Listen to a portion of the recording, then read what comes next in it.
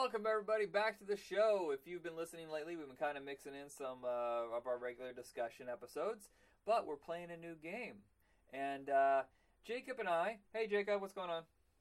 Hey, not too much, Michael. How about you, man? I don't know, that was an awkward intro. I wish I had thought it out before I said it. I never planned these out, really. Basically, me and Jacob, we pick like one or two cartoons per episode and we discuss it. And we have guests on every once in a while, but I've been feeling like this is our show. This isn't my show where you guest most of the time. This is our show. You've been with me since the very first episode, and it's been 3 years almost, and I figured it's kind of stupid unless you absolutely refuse to discuss a cartoon. It's stupid for me to add other people into it, but I like mixing up a little bit here and there. So I came up with a new game. Basically, it's the perfect Saturday morning. What if you had your own television network and you were in charge of Saturday morning programming? You could have a choice of anything animated. Any genre, any decade, primetime, morning, syndicated, anything. We're talking even puppets, because technically that's animated. It's not hand-drawn, but it's animated. So it's claymation, that's done by hand as well. So you can have anything you want. Maximum of 10 shows. Basically, you're talking like 7 to noon or 8 to noon. And you put together the program and whatever, and then we discuss it on an episode. So if you're interested in doing the show, let us know. Last time we had Ken Reed on. His episode was the most successful first-run episode ever. I cannot believe that it hit the numbers that it did. So obviously people are interested in it. So I'm going to do an episode of my side.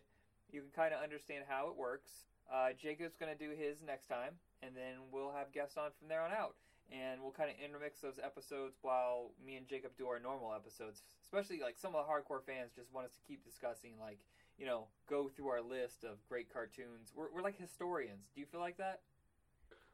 Yeah, actually, God, you're kind of right. I feel like we are friggin'... What's the right word? What is Indiana Jones? Archaeologists of animation. Archaeologists. Shit, we should change Yeah, the pretty name. much. That's what we are. We shouldn't be Back in Tunes.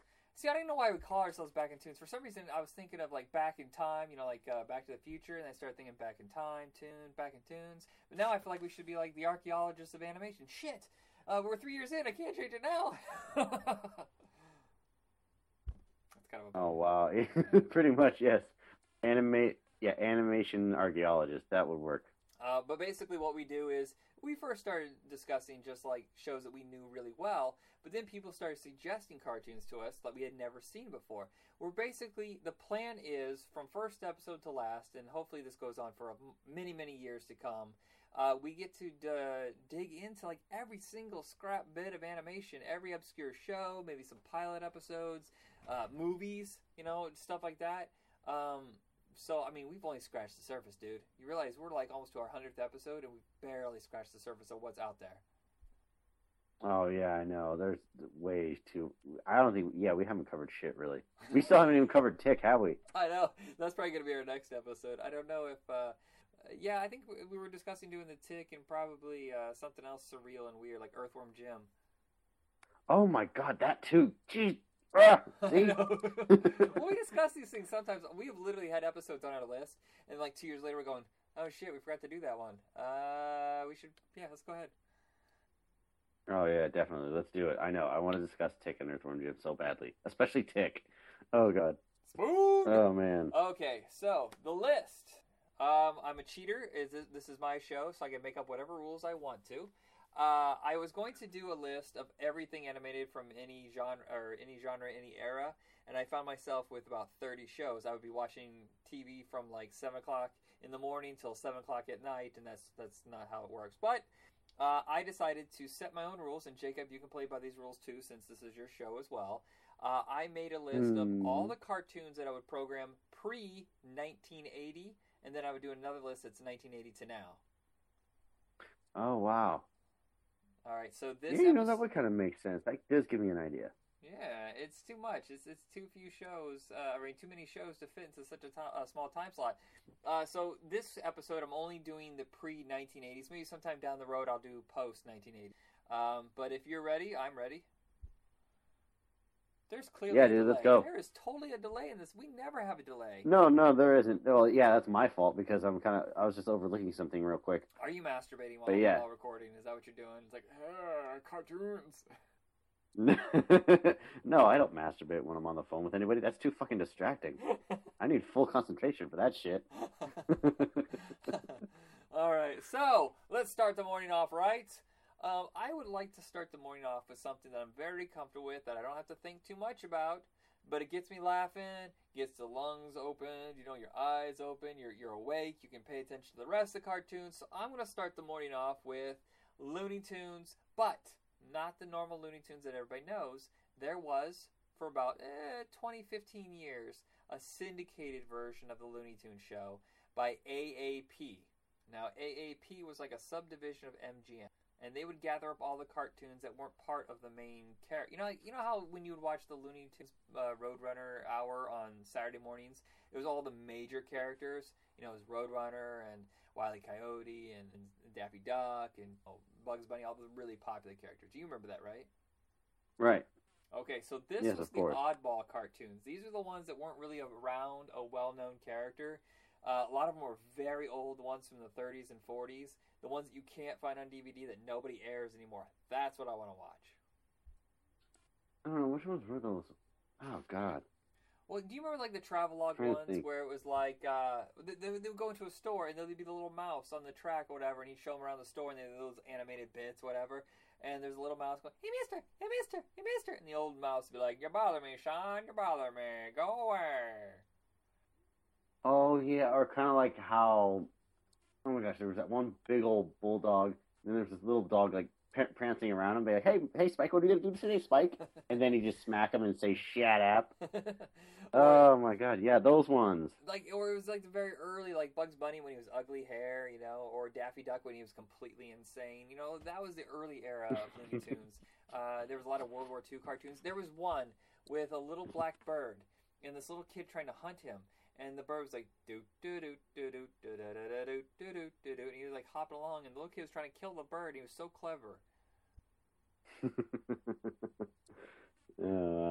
Yeah, that's what I'd start my morning off with. You know, something unusual like that. Something I haven't seen a billion times. As much as I love the real Looney Tunes show, you know, like the one that was aired on ABC for decades, you know, with all the big budget, high quality animation from the 50s. I want to start my morning off with that one. Oh, God, yeah, no. It's always good to go with something classic and funny. That way, like, get everybody's, like, you know, get everybody a little, like, you know, jumped up, everybody in a good mood. You know, as long as you're not, you know, pulling a Game of Thrones on them where all of a sudden you put in this really sad, depressing cartoon at the end. And then you're just, you know, you feel like your whole Saturday just went to hell. Yeah, it's like, oh, God, they all died. It's a red cartoon. The Red Wedding. Why? All right, so my second show at 8:30 is going to be Pink Panther and Friends. Now, this is a collection of the animated shorts that were in theaters, for the most part. It'll be combined with Ant and the Aardvark and the frogs. The shit, I should have looked this up before I said it. They're Tijuana Toads. Hello, my baby. Hello, my honey. No, that's a different one. Tijuana Toads. Pink Panther, there was like a series of cartoons that were all collected up into one show. And here's the reason why I get fond for Pink Panther. This is fucked up, people. Okay, I'm just going to let you know this is fucking weird. It's not so much that I love the animation. It's not so much that it's really that funny. It's comfort food. When I was 6 years old in first grade, I went outside to play in the playground, and I got a hideous earache. I didn't cover it up, just hideous earache. And I went home that night and was in so much pain, and I was like doped up.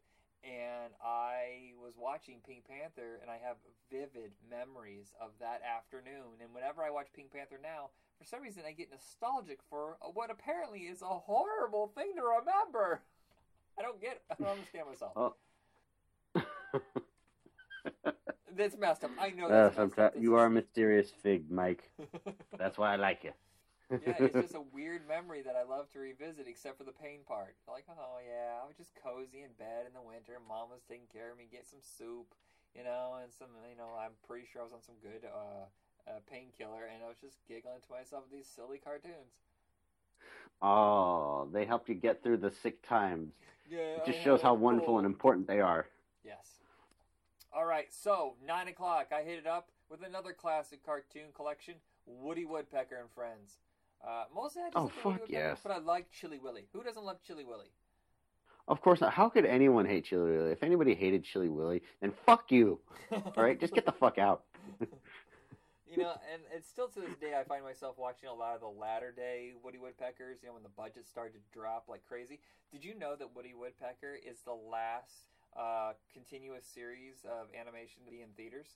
Like, 1972, I think, is when it ended with Chili Con Carne, and everybody else had given up years before, but they just kept going. Universal Studios was like, we're just going to keep chucking these out, throwing them in front of the movies, and for a long time, they played.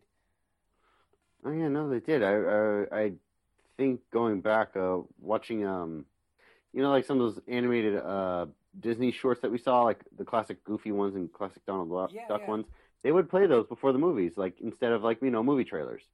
I wish they do that now, because we just went and saw Civil War, and I had to sit through a half hour of commercials and trailers I've seen over and over. Why can't they bring back the short film? It doesn't have to be animated. Just bring. There's hundreds of short films made every year. Throw them out there. Let me see them. It works for Pixar. Oh, for sure. Good God, yes, it does.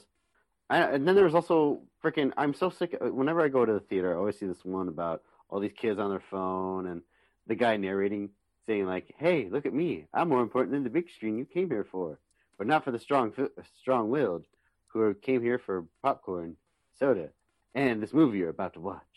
Oh, I'm so sick of seeing that one. I have one with M&Ms that they're pretending they're in a movie, and the guy's trying to undo a bomb that's going to blow up all the M&Ms, and a phone keeps going off, and he goes, and then a cell phone rings. You just ruined the movie. This is why we don't make films. You know, he walks off the screen. He's like, oh, does he know that we're still tied up?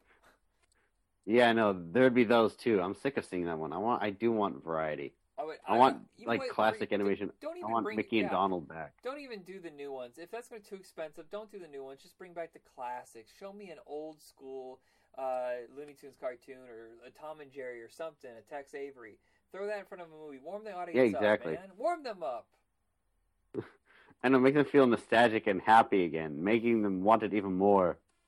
Yeah, I worked at I went to a drive-in around 2003. We went and saw Signs and Reign of Fire. Oh, it was 2002. And they were still showing the Woody Woodpecker shorts between movies. Oh, wow. Yeah, they're preserved. I don't know how it lasted for so long. You think that print would fall apart after 20 or 30 years, but it still stayed together. Oh, my God. Oh. I mean, for a long time, like as a kid, you know, Woody Woodpecker was funny. Nowadays, as an adult, you're like, God damn, you're annoying. I want you to fucking die. I wish Elmer Fudd would just blow you away right now. All right, so my next show at 9:30, it's a little more complicated. You know, the humor's a little more layered. Not so much comfort food. Well, it is comfort food because I remember watching it all the time as a child, but it makes you think a little bit more. Is Underdog and Friends. These are all like, when I keep saying and Friends, it's because it was more than just Underdog, which originally I think was by itself. This is when they started packaging it up for syndication, is what I experienced and what you probably experienced. This is when it had like the hunter, you know, the guy that would brag, or was it General McBragg? Who's the one that was always like making up all his war stories, like they were so insane? I'm pretty sure it was General McBragg. Oh my God! And there was Go Gophers, stuff like that, and I'm trying to remember. There was a couple others. Aesop's Fables was part of Rocky and Bullwinkle. That almost got on my list too. I absolutely adore Rocky and Bullwinkle, but I had to make a choice, and I figured, well, you know what? Oh, Tennessee Tuxedo was also part of this. Hmm. Do you remember any of this at all? Not really. No. Some of those cartoons I don't remember. I don't think I've seen. Okay. Other than some of the classics we discussed before. Well, we'll do a lot of these shows later on as we go back and examine full. You know, like we watch a handful of the cartoon and kind of come back and give our discussion about it. This is kind of like a touch base on how to play the game. Not everybody wants to discuss like a cartoon for a half hour like we do, but this is a way to have a guest on the show and they can just go, oh yeah, well I'll pick these 5 shows or whatever and we'll discuss those. So it's not required that you know all these cartoons, but definitely Underdog is something we should do later. I thought we did Underdog, though. Oh. Didn't we? I don't know. I have a feeling we did, too. I did watch Underdog. I watched that with, like, Mr. Peabody and Sherman. I watched that with Hong Kong Phooey. I also watched that with Rocky and Bullwinkle. You know, we did Rocky and Bullwinkle. We most definitely did not do Hong Kong Phooey, though. We talked about doing it. You might have watched it, but we never actually got around to doing it. No. And we got to pair that up with another martial arts cartoon. Yeah, like Jackie Chan Adventures or something. Or how about Chuck Norris and the Karate Commandos? Oh, God. I'll have to watch that one then. I'll try to stomach that one. It's so shitty. Oh, man. All right, so my next show is at 10 o'clock. It's The Flintstones. How can you go wrong with The Flintstones? Oh, yes. Do you know what's weird? Is I was watching The Flintstones again for the first time, like from the very, very beginning, and I didn't realize the pilot episode that the guy playing Barney isn't Barney. It was something totally different. It throws the whole show off. I don't know. It's because I'm used to Barney's voice sounding like, "Hey, Bart," you know. This is like, "Hey there, buddy. Hey, Fred. Hey, buddy." This is like, "Ma, hey." Yeah, it was really weird. Gee, Fred, why do you gotta do something like that? And Fred's voice wasn't completely there yet. It was one of those almost, like the pilot episode must have been just a test to see if anybody would pick it up, and they aired it anyway. But once it gets like halfway into the first season, it's completely golden. And I didn't realize it was on for so many years. And it's, I even like the movies, like the live action movies. Oh, yeah, no, definitely. Oh, gosh. The live action movie captured that cartoon perfectly. All right, so my next one at 10:30 is the perfect companion piece to Flintstones. It's the Jetsons. Get me off this crazy thing. Jen, get me off this crazy thing. We still haven't seen a live action version of that. No. Come on, Robert Rodriguez. Yeah, what up with that? He keeps playing with us. I think he gave up. He does it. He'll grab a project he works on for a while and then just go, nah, I'm done. I'm moving on. I haven't seen him do anything worth. I mean, does he really want to keep making machete movies? Really? I don't know. I don't even think I even saw the first one. Nah, I saw both. I went to the theater and saw the first one. I thought it was entertaining, but not that entertaining. The second one was like, oh shit, this is a waste of time.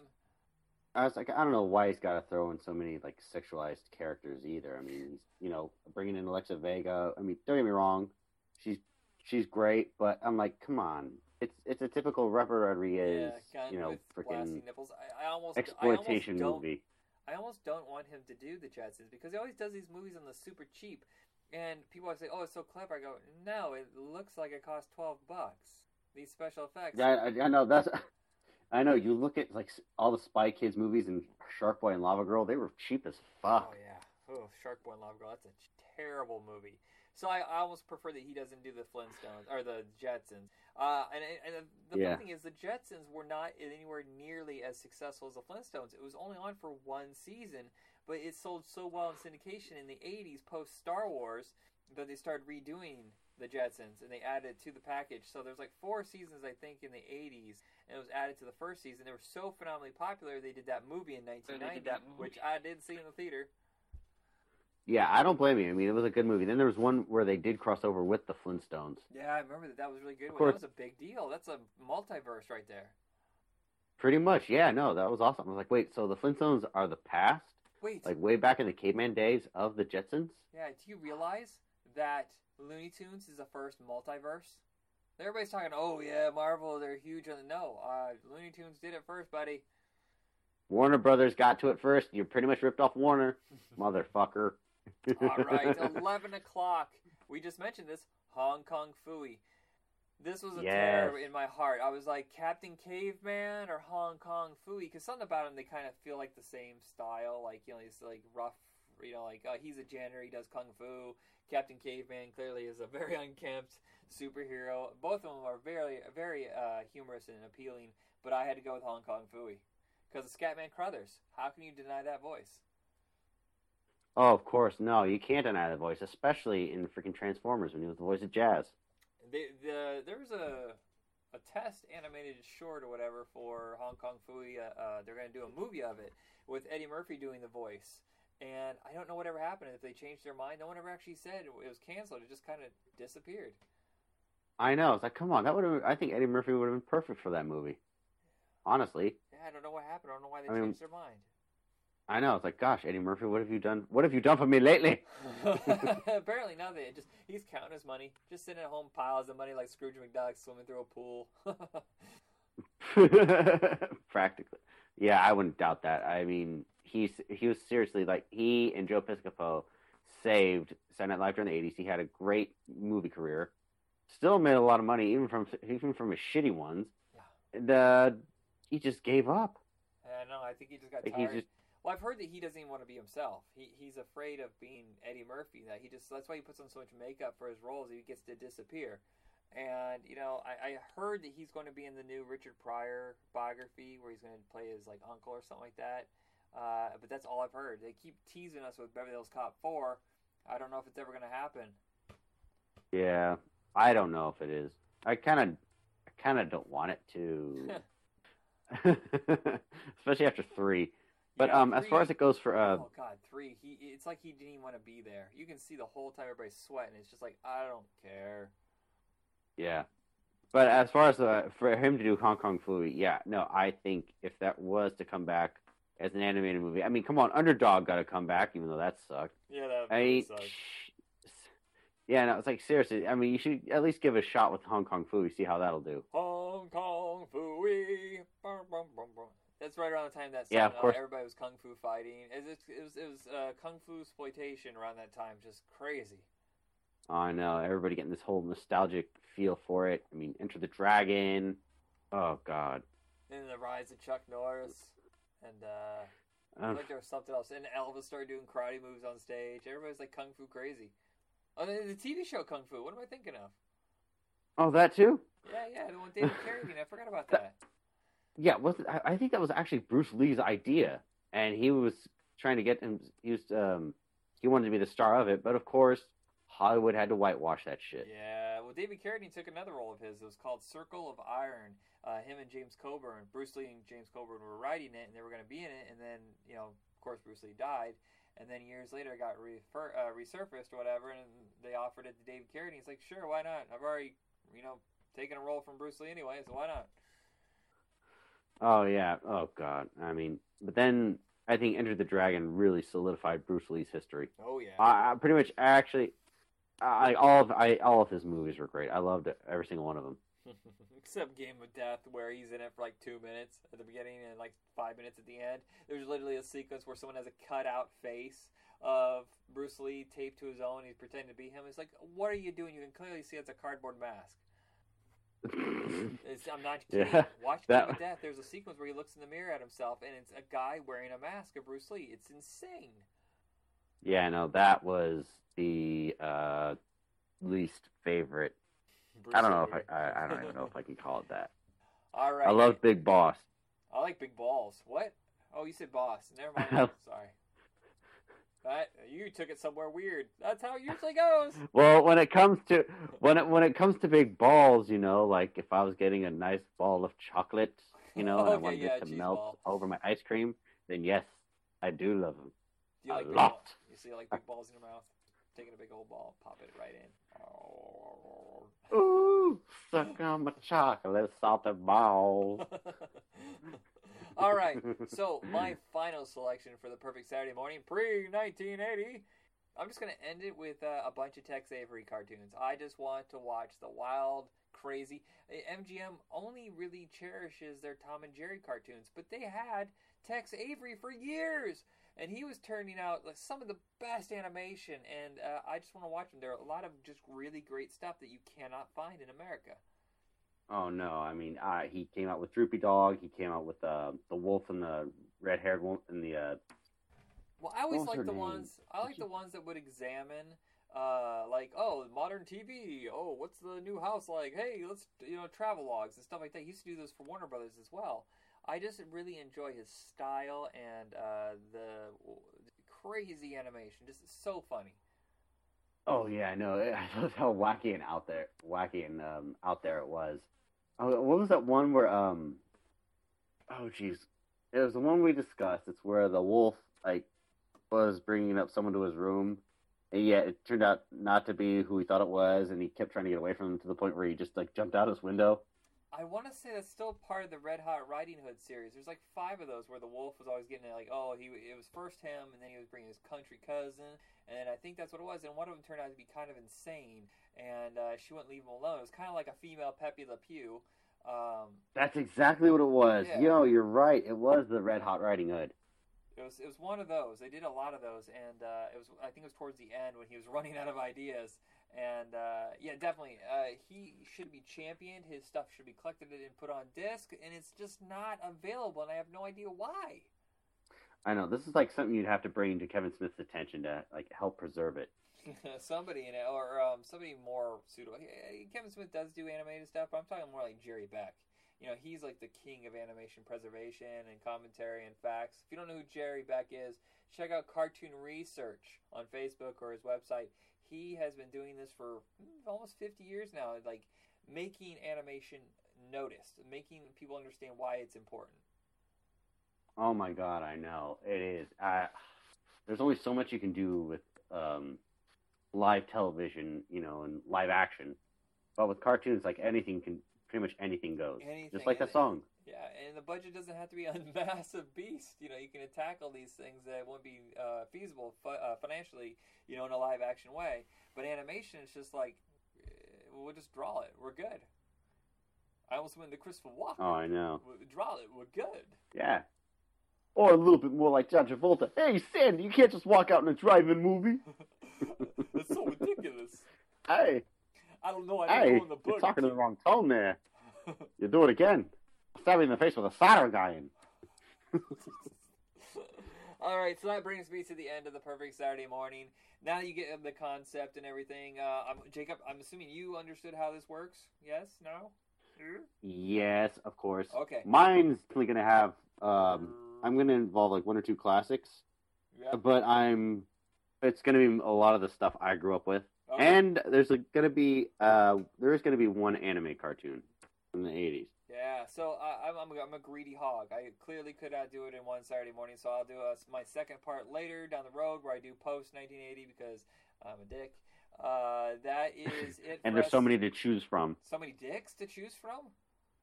No, not so. Well, if you were to think about it in the world, if you wanted to go global with this shit, yeah, there are a lot of dicks to choose from. Global Dick Force! We're on the attack. We're protecting you with our dicks. Mighty penis laser, fire! Watch your eye, lady. Cover your eyes, please, if you don't want them to be burned alive. But anyway, I said, plus there's just so many cartoons to choose from, man. I don't blame you for making such a big list. Yes, my favorite one is Captain Hairy Palms. Captain Hairy Bomb? Hairy Bombs? Lip Bombs? Clean that bong. Bing right. Bong? We should probably Bing Bong Crosby? Stop it! All right, so check us out on Facebook under Back in Tunes, or check us around the world. We're on tour with United Dick Force. Yes, of course, we're honorary members. Show them your badges. Wink, wink, nudge, nudge. Say no more. Okay, Mike. All right, namaste and good luck, you guys. Michael? Yes. I'm taking a filthy name What do you right now. say? One of them has to do with a brown eye.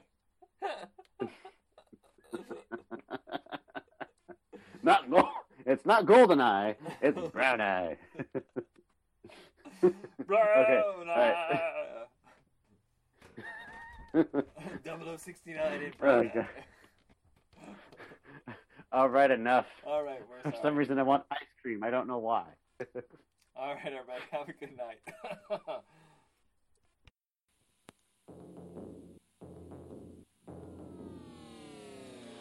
Faster than a speedster, more deadly than a spike.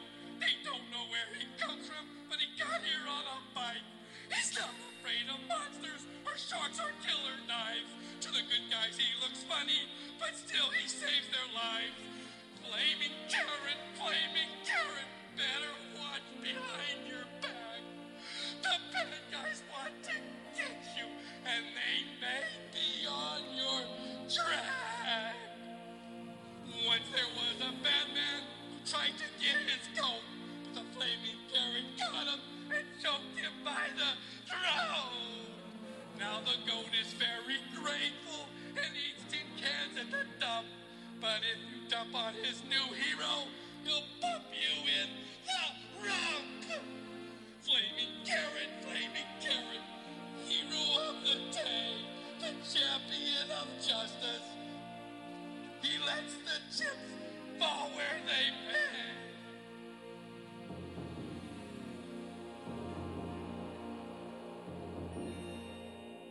Hey everybody, welcome to Comics on Infinite Earths. I'm your host Michael, and my guest returning to the show, William. How you doing, William?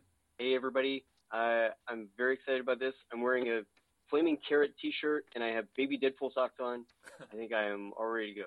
Well, at least you're not I'm wearing also a wearing Flaming pants. Carrot I'm not. mask. That would be nice. I wish. No. Yeah, but the whole time you'd be like, it's so hot in here. I can't breathe. And I'm like, Yeah. I can't hear you. You're muffled. Yeah, it would be like that. So that theme song that was Okay. playing earlier, I just found by accident. I was just trying to find some for Flaming Carrot, and I found this song by Wild Man Fisher. And if you look at the picture, he looks like the saddest, broken, like my wife just left me face as the album cover. It's a really goofy song, though. Yeah, it is so bizarre. I really am I'm kind of shocked by what I heard when I listened to that. But it kind of, in a way, it kind of makes sense. Flaming Carrot is way off the map as far as like mainstream stuff, and I don't know, kind of screaming like a depressed weird old guy is maybe almost appropriate. Well, and this was your choice this episode. Sometimes we stick to really mainstream stuff. I think for the most part we have. But that can get kind of boring. I don't want to just be Marvel and DC's whipping boy, you know. I don't want to just be discussing like Image. You know, we'll touch on Valiant sometimes in the independent comics. And this one here is a solely independent. Yes, Dark Horse did produce some of the episodes, but this is like independent, creator owned, at his own like control. It's not a monthly comic. It's like sometimes just a once a year kind of comic. The way they, I only read the first 6 issues. Actually, technically 7. Because the first issue was done twice with different stories. But you've read, I'm guessing, probably more, way more. Yeah. By the way, the collection you read, did that also include the Teenage Mutant Ninja Turtles and Flaming Carrot series? No, the or was it collection, just the those collection 7 I issues? have, Okay. Let me see what I read. The Okay. first one, which was by Killian Barracks. I don't know what the hell that is. Maybe that's the publisher. And then Well, that's the publisher. That was okay. And then the first 4 issues were done by Aardvark Vanaheim, which of course is the publisher of Cerebus. Cerebus? How do you say it? I always say Cerebus, but I don't know if that's right. And then 5 and 6 were by Renegade Press. Mm-hmm. And by the way, that was because Dave Sim, who was doing Cerebus, broke up with his wife, and then his wife got the publishing rights to all the other comics that he was publishing. And so she called her thing Renegade Press, that did Flaming Carrot and a few other things. Yeah, I guess that's boring. But anyway, that's Renegade Press. No, that's that actually entertaining, which tells you if you're creative, do not get married. Yeah, all he kept was Cerebus. And so, yeah, she may have made out with more money there, quite frankly. I'm not sure. Who knows? I don't know what else Renegade Press did. I should look that up. But in the 90s, it switched over to Dark Horse Comics, then later to Image. And I don't think he's doing them anymore. I think it's... Am I wrong? Yeah, I think the last thing that came out was, like, the last regular issue was 2005, and then there was, like, a photo issue. So it was, like, one of those old photo stories, like Marvel used to do. Oh, And that was 2006. And that's it, I think. Yep. Kind of sad. Yeah, I'm looking. So the last issue was Image Comics 2006. What does this guy do? I mean, I'm sure he made some decent money off of Flaming Carrot, but not enough that you could retire on. Maybe he's just doing like his own independent stuff, because I don't see what else he's. There's a lot of crossovers, surprisingly, in the 90s.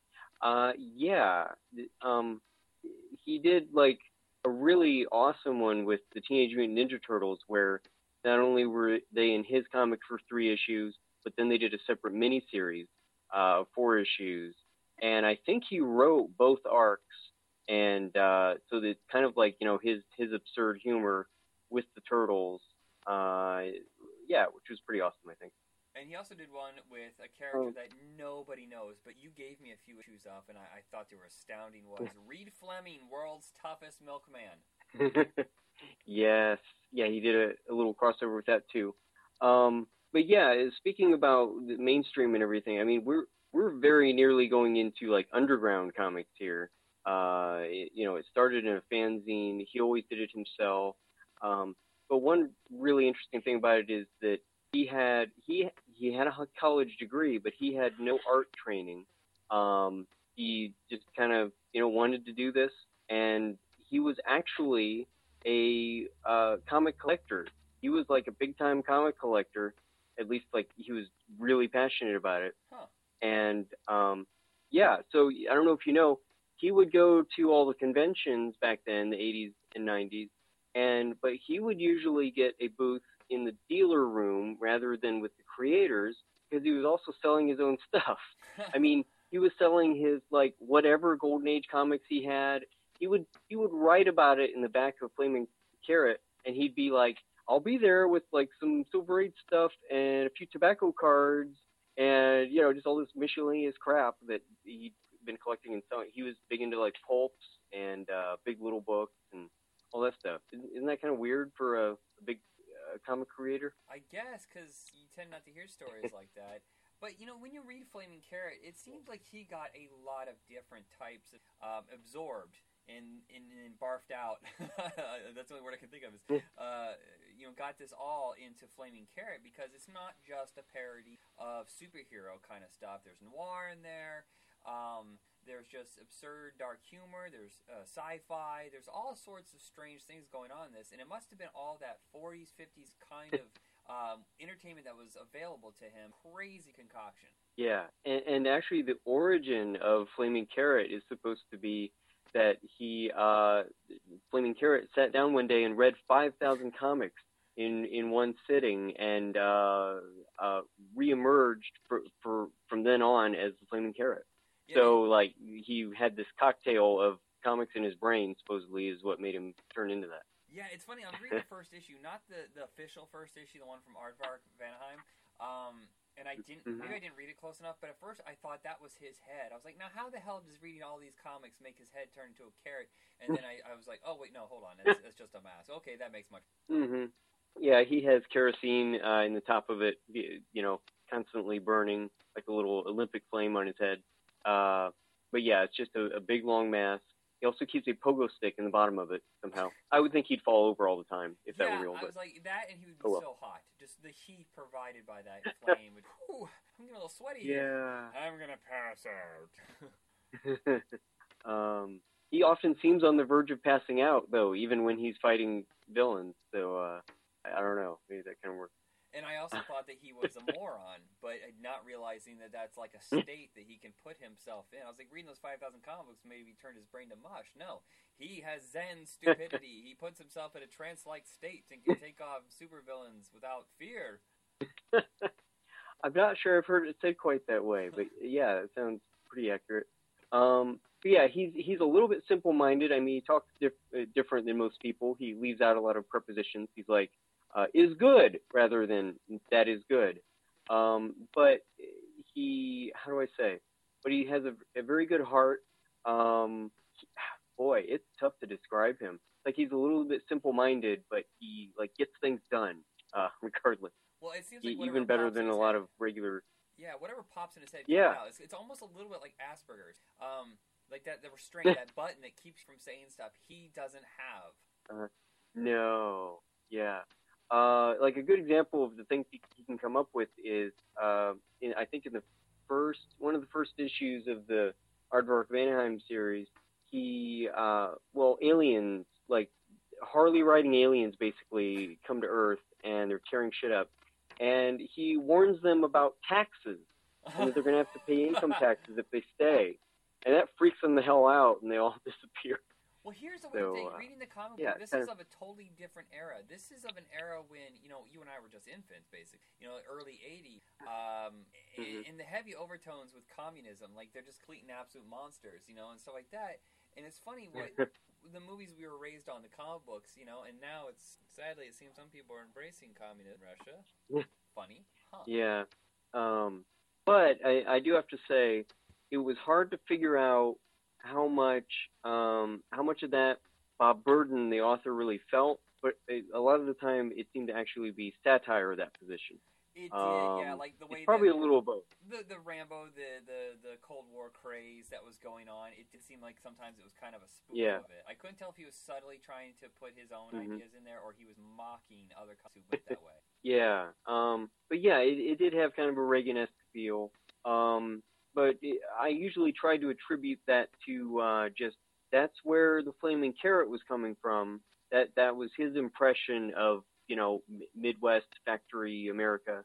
But it wasn't necessarily the author or a lot of the other characters' viewpoints in the comic book. Here on a side note, real quick, you got me finally to watch the Star Wars Holiday, even though I did not want to. I watched it last night, and they had commercials in there. Whoever recorded kept the commercials in there. And almost every single commercial break had this thing where it was like, made in America. That's why it has the Union label. Don't go overseas and make this kind of stuff. I was like, oh, that's right. That's where we were 40 years ago. We had companies in America that were proud to make stuff. It may cost a little more, but it'll last a lot longer. And I was just like, my jaw was on the floor. I was like, yeah, oh, man, that's right. We were great at one time with that kind of thing. Oh wow, that's funny. I mean, you wouldn't see anybody do that today, really, in a TV commercial. You wouldn't see Levi, Target. Hardly anybody would mention where their stuff's made because 90% of it's made in China. Yeah, and I really saw a commercial. Sadly, there was a guy who was saying, well, I lost my job at this factory, but they helped me train for a new job here at this place. And it was like an infomercial, and I was just like, this is astounding. I want to watch like long clips of commercials from the 70s, 80s. I don't know why. I get so happy and sad. Yeah. Wow. Okay. Well, let's see. Where do we go from here about Mr. Well, let's talk Flaming about this. Carrot? This comic was coming out during a recession. At the very beginnings of Reagan, they're still in a recession, and $2 a comic, that must have blown people. You really had to get it. You want to pay $2 for a comic when everything at that time I think was 60 cents. Yeah. But yeah, surprisingly, people who read it got like really obsessed with it. Like if you read the letters pages in it, people they really got him, and they would write their own, in jokes about it and everything. And they got the surrealism. That's what it really is. It's a surreal humor comic. There's a little bit of parody, but like the surrealism is really the big thing. Like if you're into, whatever type of surrealism, whether it's like paintings or movies, like if you like David Lynch, I think you'll like Flaming Carrot. In fact, I think he was heavily influenced by that kind of thing. Because it seems like there's a lot of Eraserhead and stuff like that in the Flaming Carrot. There is a midnight movie quality to it. Like you either get it or you don't get it at all. Yeah. But yeah, I wish we could tell people a little bit more, but give more examples of the kinds of storylines that he did. Like one was about a dead dog. Literally, like a dead dog came to town. He floated around. Nobody could figure out what was going on. He was like terrorizing everybody because he was eating all the mail and fighting mailmen and like looming. He would come like floating into people's bathrooms while they were trying to take a bath, and he didn't do anything. It just made him mad. What's this dead dog in there?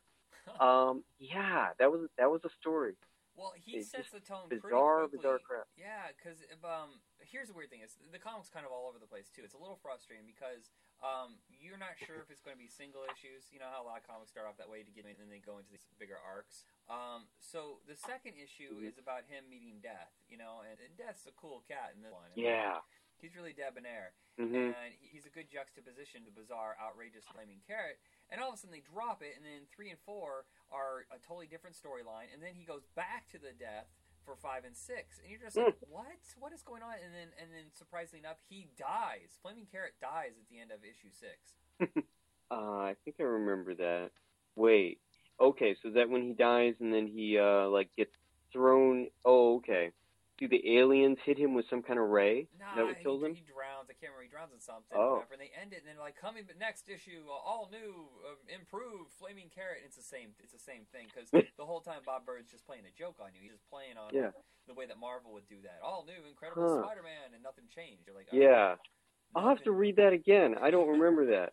There's another one later where he gets hit with like a weird laser ray, and it temporarily turns him into like a cosmic flaming carrot. Like he can fly and has super strength and stuff. Kind of playing on Cosmic Spider-Man and stuff like that. Exactly, that's what I was thinking. But that doesn't last very long. I was thinking, remember when Spider-Man during the Acts of Vengeance storyline to Captain Universe, and he had all these crazy powers, which is still to this day is one of the most fascinating storylines. I love the Acts of Vengeance storyline. It's like, oh, you take villains who have not had their ass handed to them by the heroes, and it changes everything. Like, you have Magneto going up with Spider-Man. They can't compete. I mean, Magneto just kicks his ass and didn't have the Captain Universe powers. Yeah. But yeah, Flaming Carrot was done basically by just a single human being, unlike what you're usually getting. And, it was up to his whims. Sometimes he would do a long storyline and finish it. Like, I thought a lot of people have said issues 4 to 11 were one storyline, but it must bounce back and forth more than that. But anyway, sometimes he would do that. Sometimes he would just like end a storyline and go off with something else. Like he did with issue number 24. He had a big thing going, and all of a sudden he stopped that to do the Teenage Mutant Ninja Turtles crossover, which was great, but I don't think he ever got back to the original storyline. It has to be frustrating, honestly. But, yeah, it's a little frustrating, but, like, everything he does, it pleases me so much that I tend not to care, I guess. Like, I'm on issue 30 now, and, for some reason, stuff like that has really bothered me very little. I think because I kind of look at it as, here's a good way to look at it. You are peeking into a weird, surreal version of, like, Golden Age comics. Like, there's this weird, like, everything's great, and it doesn't matter if superheroes kill a bunch of people kind of attitude like they had in the 50s. But it's quite a bit weirder and stuff. So it seems to make sense for it to be episodic, like those issues were. It was always one issue at a time. So I think if I get more than that, I'm like, oh, great, there's more than one issue about this storyline, but I don't expect it. Okay. Anyway, that'll make sense to some people, maybe. Did you get to read the storyline with the introduction of the Mystery Man? Yes. That was pretty awesome. Now, have you seen the movie, too? Oh, yeah, I went to the theater and saw it, and I was completely frustrated. I was like, oh, my God, another improv scene. Okay. Oh, this one's going nowhere. Oh, okay. Like, Kinka Usher had no real control. It's like the way it was with Land of the Lost with Will Ferrell, or the second Austin Powers, where clearly they had the green light before they were ready with the script. They're like, oh, shit. Just fill time. Just fill time until we can pad a movie for 95 minutes, you know? Some ideas in Mystery Men are great. Some are just like, oh, please cut this, move on. As I get older, though, I appreciate Mystery Men more because I'm kind of into the whole improv scene. But funny thing is, I didn't realize it was from Flaming Carrot. I always thought it was from Madman, and I'm actually thinking of G-Men from Hell, which is from Madman. Yeah. Now this is interesting to me that like you're so aware that it's an improv kind of sequence. So like you're very aware when like you can kind of sense that they're riffing and doing their own jokes. Is that kind of like what it is? Yeah, in Mystery Men, there's some scenes in there where, and it's usually not the William H. Macy stuff. You know, it's usually when it's like Hank Azaria. It definitely when it's Ben Stiller and Jean Garofalo together, you can just see that the camera just sat there, and the director's like, just let's see what happens. Not always a good thing, but not always a bad thing. Sometimes I think an improv movie has to be clean improv, like the way it is with Christopher Guest. You do it in a movie that's kind of plot heavy, special effects heavy, you more control over the story. Okay. Yeah. Okay. I guess I get it. I tend not to notice that, but I just tend to look at it as this is a comedian I like, and they're doing fun stuff. But I can kind of see what you're getting at. Yeah, the less structured it is, and the more they're just riffing. It doesn't seem like it's really part of the story or whatever. Right. Okay. Watch Lethal Weapon 4. Lethal Weapon 4 was in production before the script was done, so they make up a bunch of scenes where they just improv, and you're just like, oh, this isn't anywhere nearly as tight as the other one. This is not neat an action movie that's so plot heavy. And that kind of thing drags it down. But like I said, with the Christopher Guest stuff, or like, I don't know if you ever watched John Lear's stuff, like Memron, I'm Blessed, lots of improv, and that's the setup. Okay.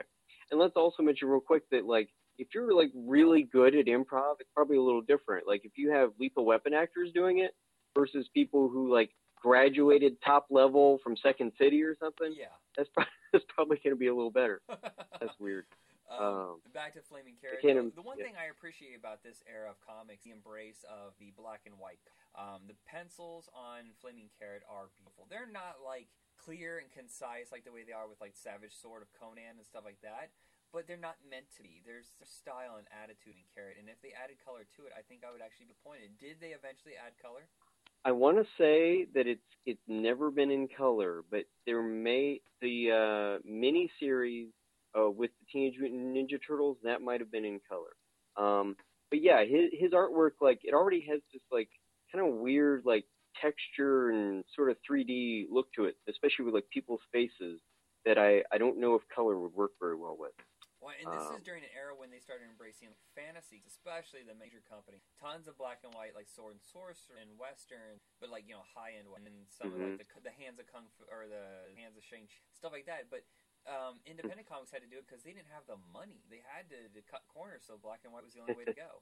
Yeah, and it's funny that like they were black and white and they still had to charge more, but that's because of, you know, they just had such low volume on the printing. Right. But one more thing about Mystery Men, they're kind of different in Flaming Carrot, and then they also had their own I want to say 4-issue series. They're like, I want to say they're more fun in Flaming Carrot. They're so silly. There are some characters in there that of course aren't in the movie, and they're so bizarre. Like there's Bondo Man, which I can't remember what Bondo is. I think it's like a type of fabric. No, Bondo like that. is... Anyway. I'm pretty sure Bondo is that what stuff is that? You put on cars. Like, so you punch a hole in the car, or there's a bit of damage, you put Bondo on it, seal over that damage, and then you just, like, repaint it. Yes, thank you. Okay, so he's the man of living Bondo. And They stick to everything. Just, like, constantly, like, oh, crap. Yeah. I'm attached to the fridge right now. Hold on. I thought you were literal for some reason. Okay. No, but I'm saying Yeah. Bondo, man. Like, he'd get a chair, and then the chair was still Yeah. he's like, hold, I gotta get this off me. Yeah. No, and there was another one that was like he was made of vines, and his oh gosh, he was like made of vines, and he could like, I want to say he sneezed at people. This is making no sense, but I guess it doesn't have to. Well, I Paul swear to Rubens' God, character he was some right kind there, of right? plant. Was it? Oh no, Paul Rubens farted on people. What's that? Paul Rubens' character, it farted on people. Oh right? yeah. Yeah, that's not in the comics. That's not one of them. Shoveler and Mr. Furious are definitely in there. Was Blue Raja? Yeah, no, in they there? had some really. Who? The Blue Raja. Oh, the one with the. Spoons. Oh gosh, he was like a mystic. Yeah. The one that was a mystic, like a magician or whatever. Uh-huh. I don't think he's in there. Okay. But no, and one more good parody thing they had was they had a Spider Boy, but he was like really lame compared to Spider-Man. He looked like a spider. He had big spider legs and a human head, and they said that he spent most of his times just like hunting down insects to eat. So he just didn't really do a lot of adventuring, you know, because he didn't get much strength off of those insects. So anyway. Anyway. Anything But else yeah, you want to say so about fun Flaming stuff. Carrot? Like, where else does it go after this? It just kind of, how do I say, it's always different, but it kind of stays the same in that it's always just, you know, these silly little surreal stories that don't really add up to much. It's not like there's a storyline where he, like, you know, tries to, well, he does save the world a few times, but he doesn't change the world. He's always right back in Palookaville, which is, you know, just like a little industrial Midwest town. And but no, all the issues are fun, but if you read one or two of them, that's kind of the same genre that you're going to get with all of them. So, All right. Well, but they're a lot of fun. Yeah, I definitely enjoyed reading them. I don't think I'm completely on board with like finishing the series, but I did enjoy reading them. I like opening up a world beyond the Marvel and DC, and plus those worlds are so convoluted. There's so much history. You can't just cover one character unless he's like kind of an obscure character. But I want to say this Flaming Carrot obviously had an influence on later characters. Like you see this heavily in Scud, the Disposable Assassin. I don't know if you ever read Rob Scrabb's book, but it has the same kind of like bonkers vibe. Okay. Yeah, no, I didn't read that. But it had a major following at the time. I mean, this was one of the most expensive comics during the 80s. It was like Flaming Carrot and Teenage Mutant Ninja Turtles were kind of at the top for a little while. Goodness, I remember Yeah, because some people just really got this. Sorry, go ahead. No, I was gonna say, I just remember like going through those price guides. You remember those monthly price guides you get? Now I'm not talking about Wizard, where like there was a back part of Wizard where it had a price guide. We're talking like your monthly comic book. It's like Beckett's, but with comic books. And I remember going through, and I do remember Ninja Turtles being very, very expensive, and I totally forgot about Flaming Carrot being like kind of costly. I think $60 was like, and and the worst was the Visions issues, where his first 5 appearances were, and like the first issue is still worth about $1,000. Whoa! Yeah, isn't that crazy? Man. Second one's like 300. Anyway, it's because they had very, very low print runs, so anybody who wants one is still going to have a tough time getting them. Well, thankfully they have collected editions that you can find fairly reasonable price. Yeah, I'm not 100% sure they collected the Visions, but 90-some% of all Flaming Carrot stuff you can find in a trade paperback version, which are still a little expensive. They need to reprint them a couple more times because some of them are still worth like $30 to $50. Yeah. And that's a bit much, for just trying to read something. I'm on a mission to track down Judge Dreads for a future episode with somebody else, and I'm like, oh my god, even the collected version shows. Some of these, I just don't understand why. Instead of doing like the 6 issue, that's kind of the common practice, is 4 to 6 issues of a storyline collected in a trade paperback, and literally like a trade paperback, not a hardbound. But then I'm finding like these collections, and I'm like, the EC, Creepy and Tales from the Crypt and stuff like that. It's like $75 a volume, and I'm like, do you have to go with a hardbound, super embossed cover with 24 issues per book? I will go smaller now, and it's just unreasonable price. Yeah, it really is. I don't know what's going on with Bob Burden, but I do want to find out because, I'm kind of. You liked it pretty well, but I'm kind of at the opposite end where I'm getting pretty obsessed at the moment. So I'm trying to find. Yeah, it's weird. I'm trying to find all of his everything Flaming Carrot appeared in and stuff. But I want to know why is he not reprinting the trade paperback? He doesn't seem to have anything else going on. And I just got on Facebook today and saw some stuff. And Roxanne Starr, who did the editing and lettering, I inquired about something, and so she sent me a friend request. So I'm going to try to get to the bottom of this. Nice. To figure out what's he doing with his life, and why doesn't he reprint Flaming Carrot every couple of years and make some more money? That would make sense, I think. Well, it's also about building the next generation audience. To be fair, I think Flaming Carrot's kind of its era. I mean, the parody kind of crazy independent comic has kind of died off. The Tick is nowhere nearly as popular in characters like that. But I still feel like the next generation will pick it up, maybe in smaller amounts, but they'll still pick it up and keep it going. Yeah, I think that, there's a little bit of a movement going on back to that kind of stuff, which is probably a lot of it's just nostalgia. People who remember it from the '80s and maybe couldn't afford it back then, and it's a little bit easier now. I don't know. I hope '80s indie comics, the ones that were good, that they keep growing. Now, we're going to keep on this track with some independent comics mixed in with the regular stuff.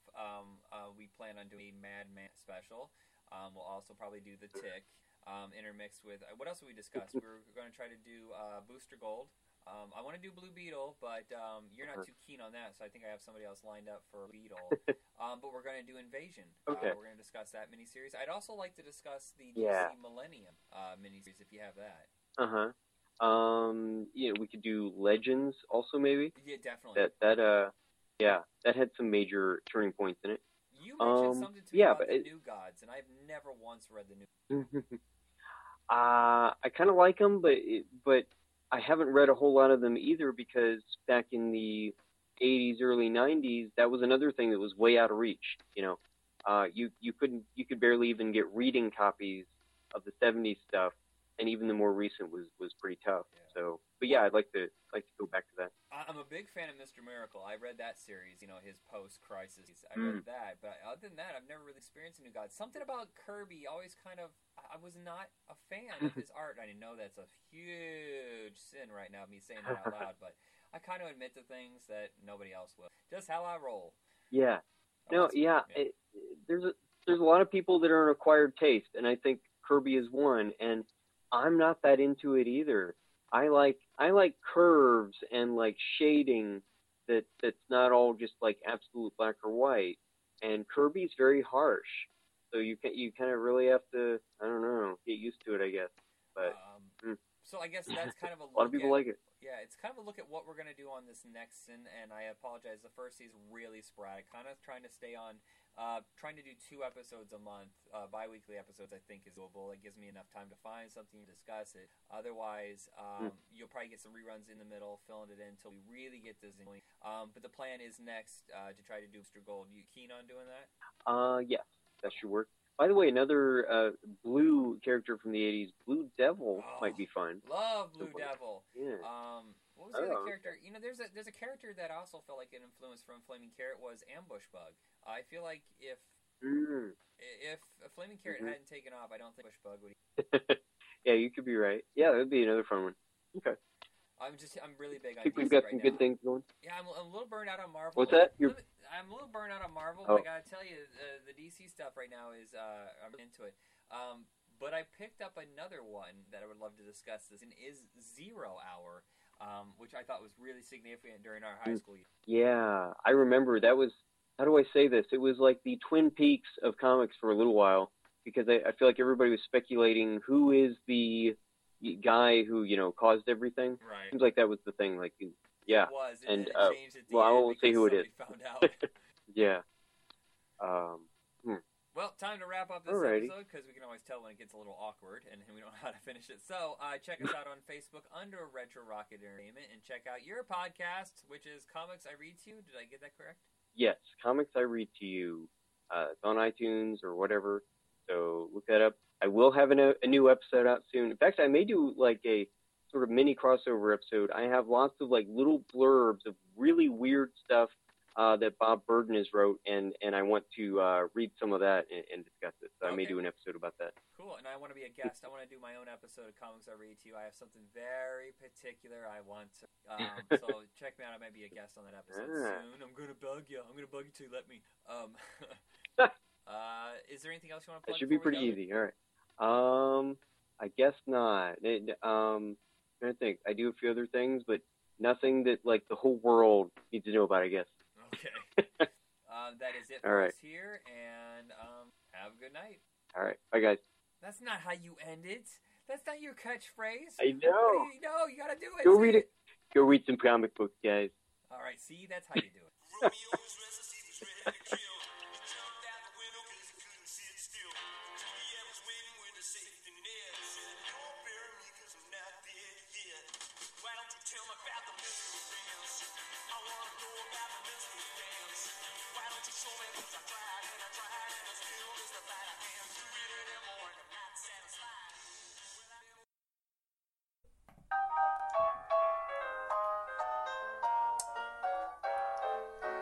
Those misfits of science, ha, ha. Those wild and crazy scientific guys, I love them. Yeah, those misfits.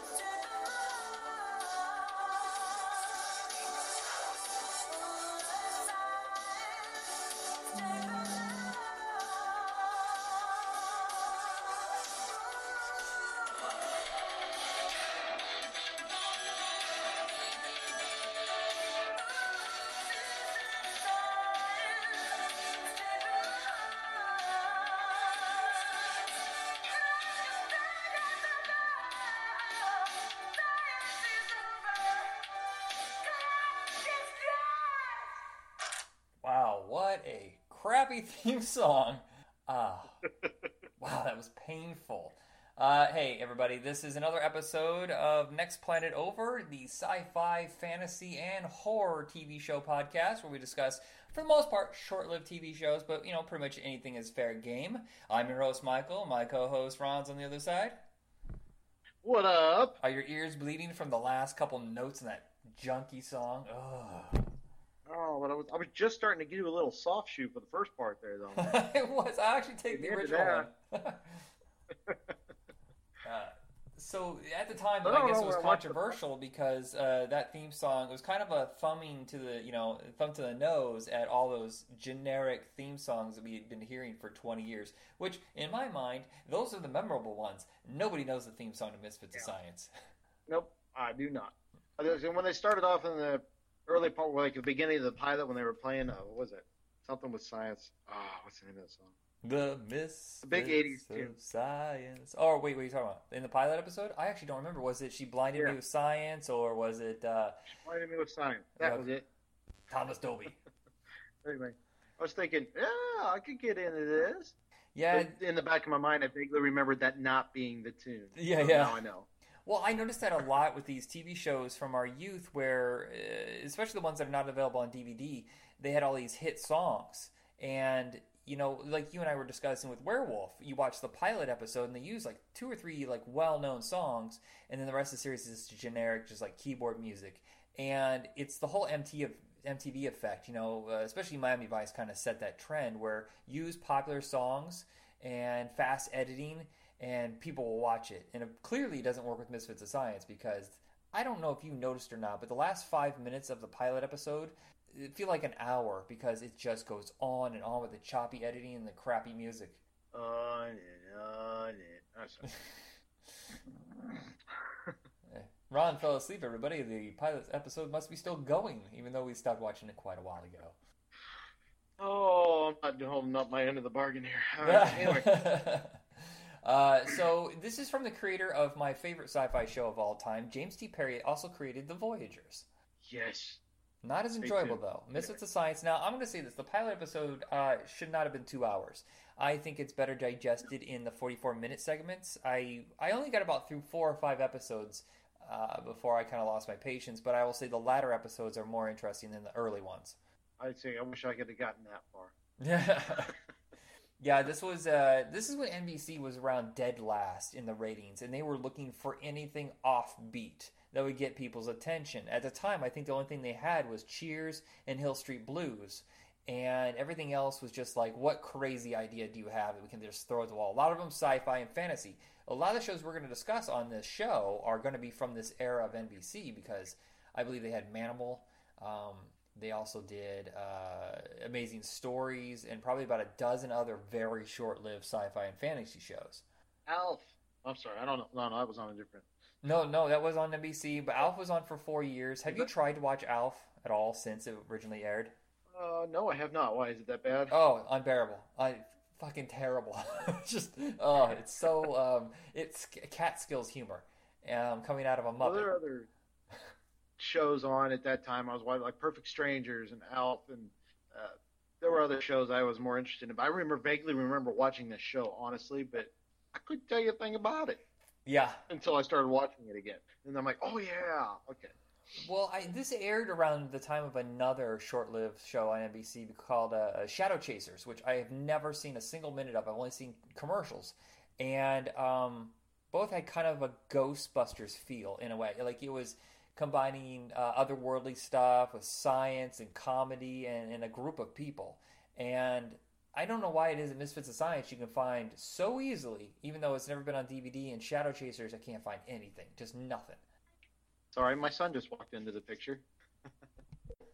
So Misfits of Science, another short-lived 16 episodes, which is longer than a lot of the shows that we were going to discuss. Most of them only made the 13. I don't know why exactly that they insisted on so many of these pilot episodes to be 2 hours. The only thing I can think of is selling it overseas or on video, which is actually where I saw Misfits of Science the first time. I was at a video store around 2003 and I found a copy of the pilot episode, and I was like, holy crap, good idea, boring, so boring. The only thing I can remember from the 80s that I liked that was anywhere near as cool as this, Automan. I can't even remember it. Oh, Real Genius. Oh, yeah. I was hoping it would be somewhere in that vein, but it was nowhere near as entertaining. No, Real Genius, I'm shocked that it's never become a TV show. Like, there's a sitcom in that. Right, definitely. Preferably not with Well, no, you could do it now with Val Kilmer as like one of the elder teachers or something like that, and then a new class of kids.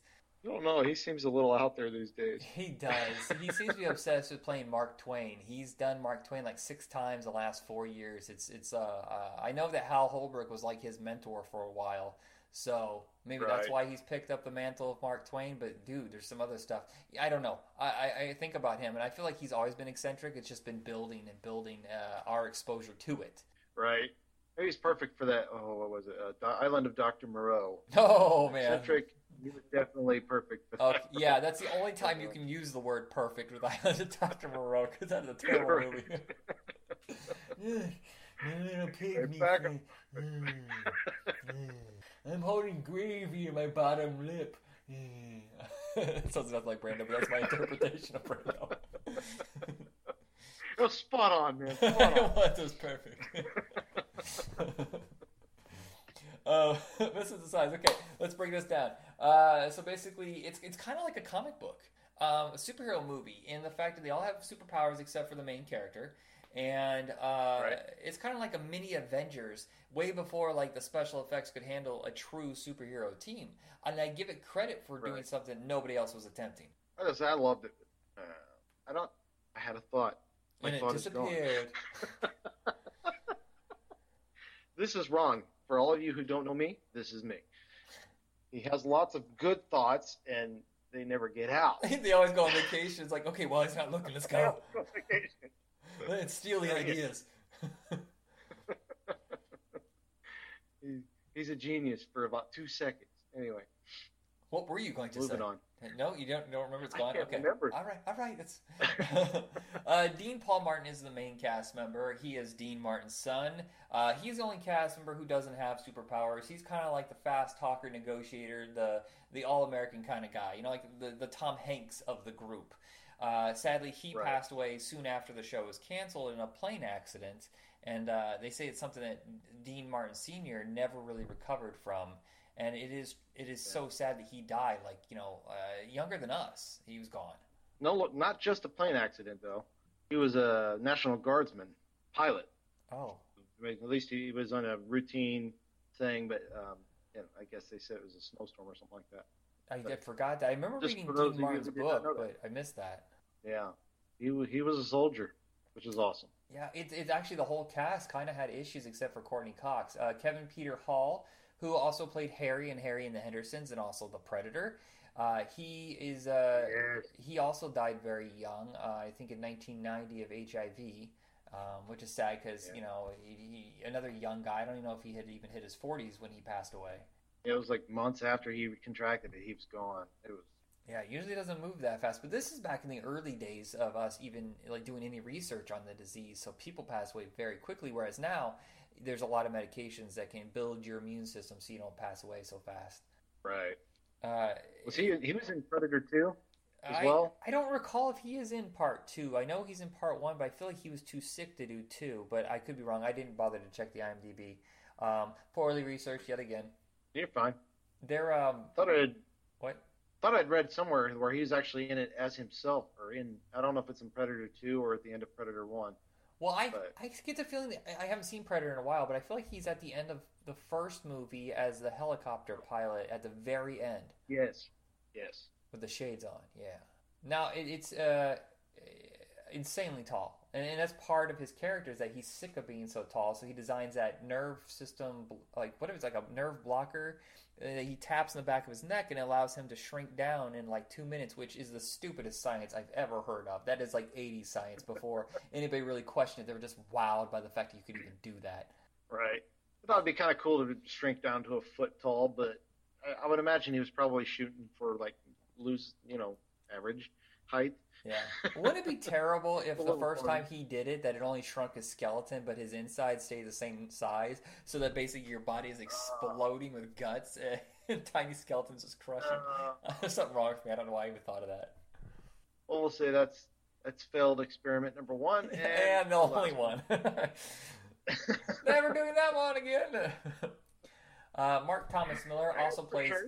Johnny B is my favorite character. I think he's probably everybody's character because he was cool. He loved old school rock and roll, and he had the coolest powers. I mean, the shooting the lightning from his hands, and the fact that he could shoot or run super fast.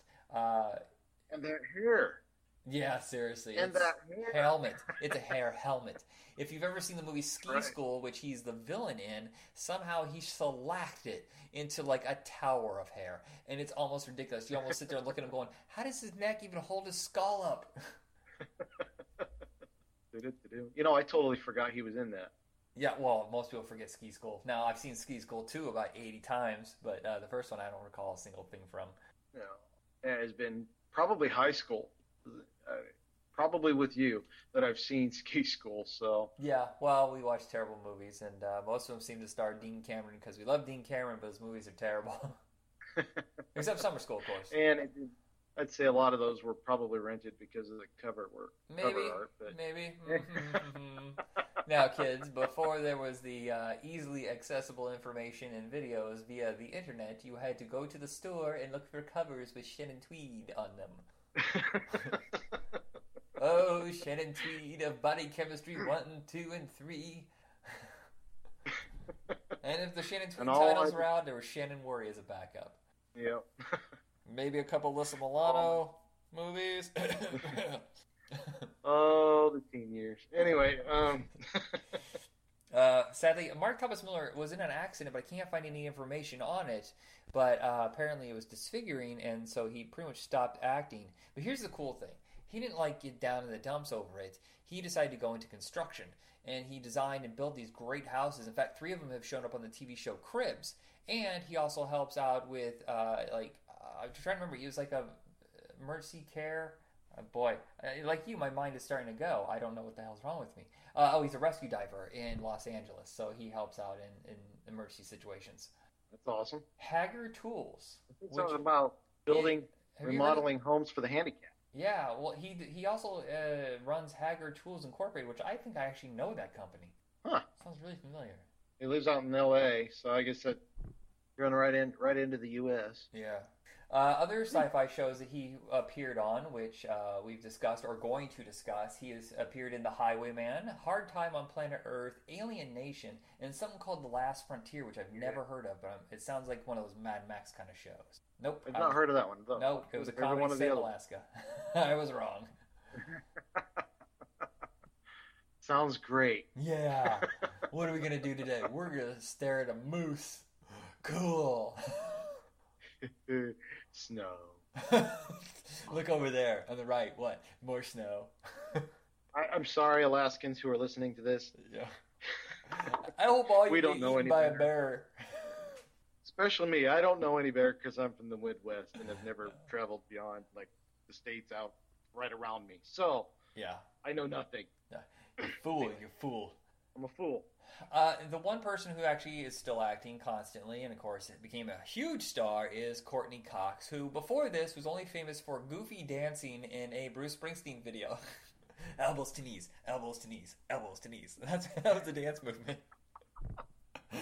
Did she do?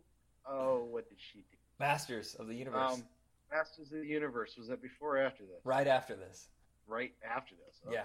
I always thought that was her breakthrough role. I guess not. Well, Okay. you know, it's probably what most people like. I don't know. I guess it was on. Here's the weird thing about TV shows. Even the lowest rated TV show sometimes is viewed by more people than like a mid-release independent film. You know, something that hits like 600 screens. Because Right. it's free, you know. Whereas other stuff you have to get out, you know. Maybe you have to get a babysitter. You have to pay the money, and you know the chances of you like liking it are slimmer, and so you may not go to a movie. So like even something in the top, maybe it's position 40 back in the 80s. You're talking 8 million viewers, which at the box office that's $24 million or more. You know, Right. I don't remember what movie ticket prices were back in 1984, but I think that's about right, $350. Oh yeah, sounds about right. So that is more people than went and saw Masters of the Universe, which only made like I think 17 or 18. I thought it was a great movie. Yeah. It still holds up. I mean, Dolph Lundgren, of course, he sounds like he has a head cold and he can't act very well. But Skeletor is phenomenal, and the special Right. effects still hold up. I don't understand Gwildor though. I don't understand the appeal of that little guy. It's weird. No, I don't know why they added the guy. Like, there's Orko. Anyway. Just put a guy on, strings and have him fly around. What the hell? Yeah, that was my biggest letdown watching that movie, was that Orko was in it, because he was one of my favorites. Yeah, Yeah. Orko, and then there's no I- Cringer, and then a lot of the villains in that. We're off topic, but a lot of the villains in that were kind of let down. I'm like, I see Beastman, but what about Manny Faces and Triclops? Those two would have been easy to do. Merman, But- Stinkor. Stinkor would have worked by himself because no one wants to be around him. Moss Man. Moss Man. Man, you're bringing back big memories. Terrible memories, actually. Yeah, yeah. because I don't. I had Diane about Savita. every What? figure you could think of. What's And that? I had about every He-Man figure there was, it seemed like. At least Yeah. in my head I did. He-Man was But your then thing. Mine was we G.I. moved. Joe. We moved, and I ended up with 4. Uh-oh. How'd that happen? Yeah, that box and about 3 or 4 other boxes, including a lot of 45s that my mom had, mysteriously disappeared, and they told us they went to the dump, but I have a feeling they went somewhere else. Yep. That sounds really suspicious. Yeah, Well, if they went to the dump, But shouldn't anyway. they be responsible for replacing them? you would think, Yeah. but Lame. oh well. The rest of the cast, Diane Savita, she was a reoccurring on the early part of V, the first 2 miniseries, and I think like the first 8 episodes. She was Willie's girlfriend, if you remember. You watched V, correct? I did watch V. Yeah, that's another one great Right. one we got to discuss. Oh man. Oh, she was the secretary. Yes. No. Yes. Yes. Yes. Okay. Okay. And there's also- Alienation. She was on that as well. Oh yeah, I didn't remember that. I've never seen Yeah. Alienation. I've seen the movie numerous times, but I've never seen the TV show. But that's going to be corrected soon. Yes. Make it so, number one. Is it on DVD? Yeah, the library has it, so I'll just pick it up there. Sweet. All right, back on task. Jennifer Holmes, I don't know. I've seen her face before, but she just seems like one of those that just, how there's, in the 80s, there always seemed to be a couple dozen actors that were on every single TV show, but never had a TV show of their own, especially like bad guys on A-Team. I feel like those guys were on every single action show, yet they never had their own TV show. Jennifer Holmes. She was the other girl, the The blonde. Dean's, love interest or whatever, I guess. Yeah, because it'd be Vaguely. creepy if Anyway. Courtney Cox was the love interest. Ooh. Right. But anyway, when I saw her on here, especially with the haircut she had, she reminded me a lot of the blonde on Night Court. Yes. Shit. She was on Fall Guy. But it's not her, is it? No, Not her, is it? No. Marky Post. Marky Post. Why can I not remember that name? It's Dude. like one of the most unique Right? names. So stupid. There's something wrong with us. See, usually when I do an episode, the other person can remember everything, but now we got 2 people who can't remember it. Oh boy, and we We meander off are a a lot. mess. Do you imagine what So we're like we when are we're a 70? hot mess.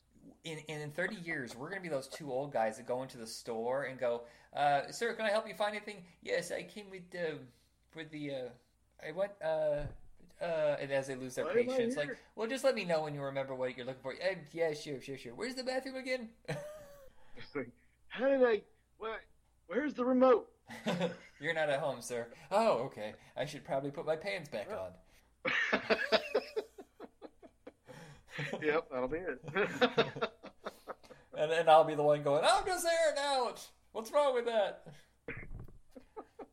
All right, let's wrap this up. Sorry, we're stalling. We're illegally filling time. Max Wright What? is the dad who played Willie, of course, on Alf, and was on the Norm show, which nobody watched, but I adored. Just one of those really great character actors. He hated being an Alf. From the minute he signed that contract, I bet you he was regretting it. Why? I think because he was Was being that bad? he was second banana to a puppet, and it wasn't Kermit. Whatever. Mickey Jones.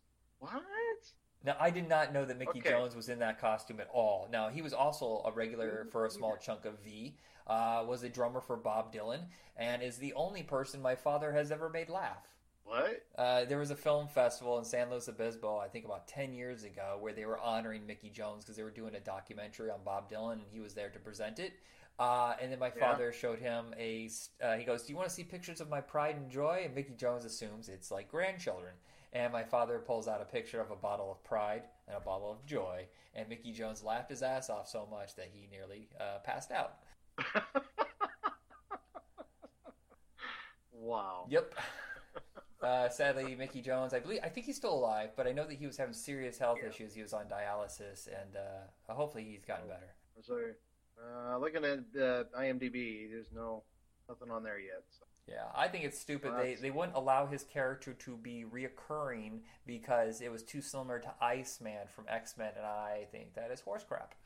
From X-Men? Yeah, they think that his X-Men. character was too similar to Iceman, and I'm like, no, they have ice powers. That is about it.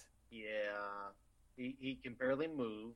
He's not a teenager. He screams Amelia nonstop, which was irritating. Seriously, that was annoying. Amelia! No, I'm hungry. I want a meal, y'all. That was one thing about the pilot. I thought it was a little. Thankfully, it was over quick enough, but that was a far stretch there. Amelia Earhart. Yeah. Like, wait, when was he found? Or wait, from 1941. Oh, I know who he's talking about. Yeah. Really? It must be the only Amelia. Anyway. Yeah. So I watched the final episode of the show, and it's weird because there is some credit to be given to Mrs. Science because it's trying to do something different that network TV shows were not doing. And the final episode is kind of a weird one because it's almost like The Office, where it's a mockumentary. They're filming this documentary about how Dean Paul Martin's character has been set up for what looks like espionage and stealing government stuff. And then they show out of the film part where the real plot is going, where someone is setting him up and Max Wright for this crime with a blender of all things, which is apparently a superpowered weapon. And it's an interesting episode, but it's a weird way to end. But I'm almost certain they were not planning on stopping at 16 episodes. So they're just like, well, crap, I guess we're done. It sucks. There was one character in here that I maybe you can. I didn't get a chance to look it up. But the general or whoever he was, that was all gung ho about the weapon. I am almost certain he is the guy from Riptide. Am I wrong? Bewitched. Is he from Bewitched? Maybe. No, I don't. We're talking the guy who looks like he's about 45, the short brown hair, clean shaven. The guy had the cigar all the time in his mouth. He's always chomping at the cigar. Oh, right. No, I don't think he's from Bewitched, but I'm not sure who that is.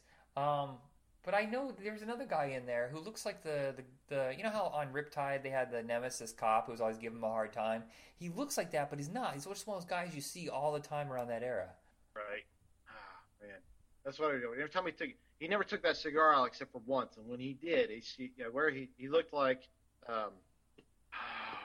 names are escaping me today, but the main character in Bewitched. Larry Hagman. Yeah, his coworker. Wait, the other guy, the Bewitched, friend. Bewitched, or I Dream of Jeannie? Because Larry Hagman's in I Dream Did of I Jeannie. say Bewitched? Yes. I said Bewitched, didn't I? Sorry, my bad. Yes, I said my bad. Sorry. My bad. Yeah, I meant Bewitched. Did it again. Damn it. Good God, man. Are you going to be okay? Oh, Are you having a stroke? Oh, I'm going to be all right. Just give me a minute. I'll be all right. I pooped again. I gotta go. Where's my pants? Anyway. Oh, my goodness. Okay. So I think that's about it I have to say on Misfits of Science. It is a product of its time, so just get used to the fact it's trying to be MTV style. Fast editing for no reason. Here's the thing with the popular songs, though. A lot of times you hear a popular song, but it's not the original version. It's always some shitty lounge singer, like crappy version of it. Yeah. And for almost certain it's in the first episode where, you know that song, You Never Get Caught in Beverly Hills, da-da-da-da-da. It was really popular at the time. But it's this weirdly edited, generic lounge version where they just keep repeating, don't get caught in Beverly Hills, da-da-da-da, don't get caught. I'm like, okay, got it. How long is this song going to go? It's like 5 minutes of the same lyric. It's ridiculous. Say what? I have no idea what song you're talking about. Oh, it's in the first. It's in the first or second episode, and it's just painful. Shalimar from. I probably better not play that. All right, moving on. Okay, so our second show is going to be the exact opposite. It's still science, but we figured we'd put them together because they're two different spectrums. Mrs. Science is almost complete fantasy. It's just complete nonsense. There's hardly anything real in it. Where you go on the other end, and we have a TV show called Probe, which is from Isaac Asimov. And trying to do, and this is actually trend setting. I don't think people really noticed it. there's a lot of TV shows like this now. Like Bones is very similar to Probe in the fact that it used real science to solve crimes. That's exactly what I was thinking. Bones. Or Numbers. It's kind of a cross between Bones and that as well. And then because of his observational skills and I don't know, I was thinking Sherlock Holmes myself. Sherlock Holmes and a little bit even House. Where it's. So here are the elements I think that have been picked up. So Probe is the first show I think I've ever seen with like a really cranky, like antisocial guy who's kind of full of himself with his knowledge. He's not egotistical, but he's kind of arrogant, and it's kind of like House with that. And then using the science to solve crimes like Bones and Numbers because, well, that was math, but it's still the same kind of concept. Right. And Monk, in a way, because he's so idiosyncratic with his behavior, and then he needs a normal person to balance him out, which is the character that Ashley Crow plays. And watching their characters clash is a lot of the amusing part about the show. Ashley Crow. See, that's a girl that when I was looking this up, I could not figure out where I'd seen her before. But she was in Heroes. Thank you. Remember I was trying to figure this out. Is she the cheerleader's mom? I think so, yes. Well, before we get yes, too far in Sandra this, Bennett. let's play the theme song for Probe. Let's do.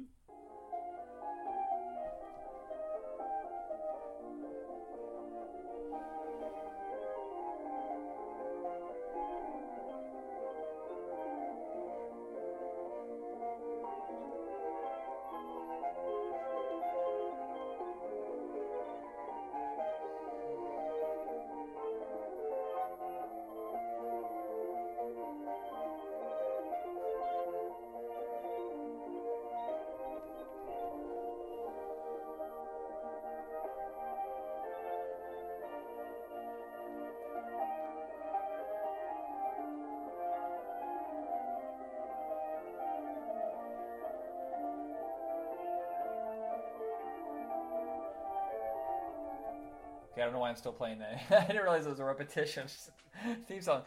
So here's the thing. Very relaxed. And also there's a high-pitched weird sound to it. Misfits of Science has been re-aired, and they've had high-quality VHS out there because it was aired on Sci-Fi Channel for so many years. And I'm pretty sure at some time, Universal is planning to release it on DVD. But Probe has only ever aired in its original run, I think, and it's really poor quality VHS. So you're going to watch it on YouTube. It's going to look crappy. It's going to sound kind of crappy, but it's a really good concept, and it's a fairly decent show. I can see why it only lasted 6 episodes. Yeah, sadly. But it went on to bigger and better things anyway, so... No, he didn't. Seriously, Baywatch, really? You're going to include the first season of Baywatch as bigger, better? Okay, maybe not bigger or better, but he was in Stroker Ace. He was in North and South. North and South. Hardy Boys. Oh, he was in the Hardy Boys. Yeah. Holy crap. That's one I never knew, I don't think I did, it existed until we started doing this podcast thing. I started looking in, I don't know how I came across Hardy Boys and anything we've done before, but... Yeah. Well, I've seen a couple episodes. I gotta find it. But they're all on DVD, combined with the Nancy Drew mysteries.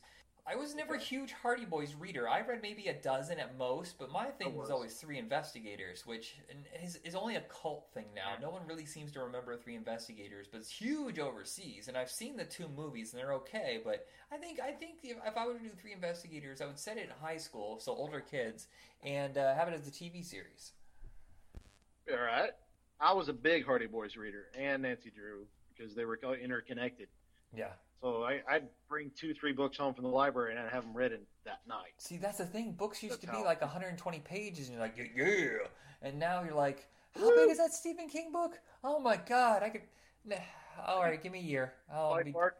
Are you still reading? Magica took me 4 times. See, I was wondering if you had ever finished that, because I remember you said freshman year of college. This is fall of 1995. We were discussing it because Lord of Illusions was coming out, and I was like, "Oh, how far are you into it?" And you go, "Well, I'm like, 20 pages into it, and I've had to restart a couple times, so I'll get it done eventually." Then 3 years down the line, you finished that book yet? No, I haven't even got past page 21.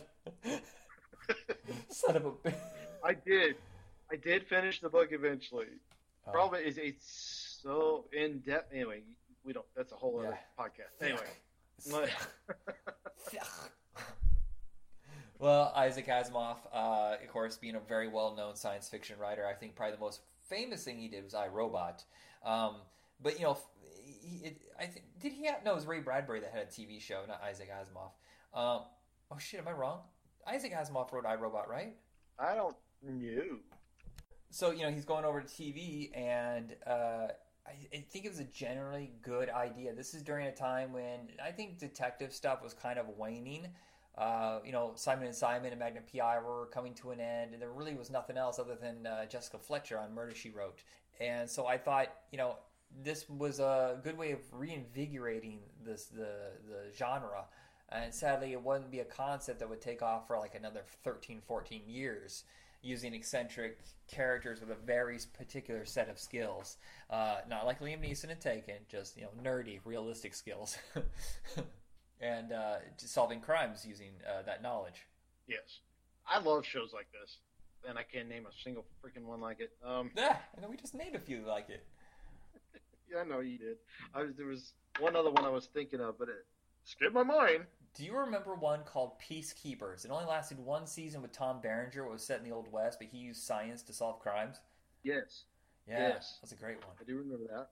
I'm trying to think of, there's got to be other ones. I know that it seems like a concept that's been exhausted. At least it's more entertaining than the ones where it's just like, oh, Special Victims Unit, Law and Order, it's two cops interrogating scummy people. Law and Order. I'm trying to give some obscure little town, but Parking meter investigators. Who put an extra quarter in here? No. CSI Des Moines. Des Moines. CSI Colorado. Oh, the air is so thin. People are dying, you know, of exhaustion. I can't commit crimes. I need a nap. What's it? Oh, the new Sherlock one. What's crap? The one with Lucy Liu and the guy from Trainspotting. Yeah, Lucy Liu. Yeah. Yeah, that one's okay. Like That's that another one where it's eccentric and kind of you know, oddball behavior trying to solve crimes, and someone normal trying to, you know, guide them in the right direction. Of course, I'm real big in the BBC shows too, so you get like Poirot and those sorts of things. But anyway, I like his little mustache. His little tiny pencils drawn. His mustache is so thin that he makes Inspector Clouseau's look like Magnum PI, just a big old butch mustache. Right? Was it Elementary was the name of that show. Oh, right. Is that still on? I don't know. Since 2012, it says. So looks like it. There's one other actor in Probe that is not really well known, but he did a role that most people don't remember because he's almost unrecognizable because he's wearing a helmet and he has a big old bushy mustache, and we already discussed it once. It's Masters of the Universe. He plays Man-at-Arms. Really? Yep. Buried underneath all that is the same as John Cipher, who is also from Hill Street Blues. Also in an episode of Misfits of Science. What? So this was meant to be. Yes, almost. For so many of these guys are in like one episode of anything. Yeah. Seriously. You know what's funny about the shows is that Misfits of Science, like I said, looks like Miami. It looks like California in the 80s. Really bright colors and fast action kind of look. And then Probe is more introspective. But you'll notice how between 1985 and 1988, things have changed so much on television that it's like this weird steel kind of metal coldness. Of course, he works in a huge facility where it's all science and stuff like that, so things need to be clean. But it has more of almost like a dynasty feel. All the criminals are like these really rich people, powerful people. They always are. My money will save me. All right there, Snidely Whiplash. Get over here. And if they are street thugs, they're not, they're working for somebody. Right? No, they're always there as hired somebody. Yeah, they hired helping because they're not going to commit the crimes themselves. They're too powerful and busy to distract themselves with mere peasants. Yeah, the dirty filth myself. Anyway. So obviously we don't have much to say on these. What is your verdict on the two shows? Would you say go beyond the pilot episode? Probe? I say yes, even though the quality of the shows that exist is pretty poor, but it is worth watching. Besides, it's short. It's only 6 episodes. Yeah, I would say at least give it a shot. I mean, with a little bit of time out of your life to, for some history. So that's the way I look at it. Misfits of Science, test your patience. I think it's a TV show of the moment that does not hold up. I am going to continue watching that so I can see all the episodes. But like I said, like you said earlier, the later ones, you say they get better. It does get better. But I think the problem in my mind is that I'm comparing it with his other show. Voyagers, from the ground running, is just absolutely amazing, and not a single episode sucks. And then you watch Misfits of Science, and what it feels like Misfits of Science is too many cooks in the kitchen. Like, there's so many ideas coming from everybody, and he has to try to mold that into what they want. Right. I would say at least with the pilot episode, he solved 3-4 different things on that pilot in Probe. So that was kind of cool. They were jumping there and jumping. It wasn't just one crime because maybe they were all interconnected. I can't remember. Yeah. But anyway. So that's my verdict. I must say here. So we kind of go in opposite directions on this one. I say Probe, you say Misfits of Science, but neither one are a waste of time. If you dig them, get into it because it's your jam. There's some things that I dig that no one else will dig. I tried to get my sister to watch My Secret Identity for the first time in 30 years, and she's like, "This is so boring." I'm like, "This is so amazing." My goodness, I haven't seen that in ever. Yeah, it's on YouTube. Seriously, the whole series is on YouTube, and so is Out of This World, and the quality is actually really good. I'm going to give that a shot. You want to do that for our next episode? My Secret Identity? And Out of This World. Definitely. Out of This World. What was that one? That's the one where the girl would put her hand together and stop time? Yes! I totally forgot about that. Yeah, remember Fox always showed them back to back. Gotcha. Alrighty. Yeah, I'm all for that. Nice. We said we'd do Wolf Lake at some point. I apologize for stalling again on that one. We'll get to it. You know what I was thinking? Wolf Lake and maybe Manimal. I can dig that. So let's focus though. My Secret Identity and Out of This World we'll do next, and then we'll do Wolf Lake and Manimal after that. Written down. Ready to go. Queued up. All right. I have no final music. I was going to play the closing credits of either one of those shows, but the Probe sounds so terrible. And even though the audio is god-awful, it's still a better way to end it than the Misfits of Science where that girl starts bellowing again in high-pitched, glass-shattering tones. What? You don't like that? Isn't that what all 80s synth was anyway? Oh, the ears are bleeding. Well, I don't know. Was it? I don't recall 80s. Now, here's the thing is, I've been revisiting some of the 80s music, and there's a turning point. Around 86, it starts to go. You start hearing music kind of get crappy. And then by 88, everything in the top 40 was this synth crap. Or it was power ballads from heavy metal bands. And then there's just Metallica going, "We got one. You guys want to hear one? Oh, yeah? Okay, so this is 1989. We're about to give the revolution of music." And then 1990 just kind of turns into greatness again. I've got you. Blinded me with science. We could do that. Poetry in motion. A little bit of Thomas Dolby here. All right. Okay, everybody, check us out on Facebook under Retro Rocket Entertainment. What about Weird Science? We could have played that. Played what? Weird Science. Oh. Weird Science has some of the best lyrics. It's just "My creation, is it real? Yes. No hesitation, no heart of gold, no flesh and blood. His voice is so amazing. See, we don't need music. You can just sing, man. You got the golden voice there. Pump up the volume. Dance. I'm trying. I actually have. Right. I have. She Blinded Me with Science in here. Yeah, I completely forgot the point. What were we doing again? Oh, we're saying goodbye. We're closing. We're saying goodbye. Facebook under Retro Rocket Entertainment. We also set up a special group.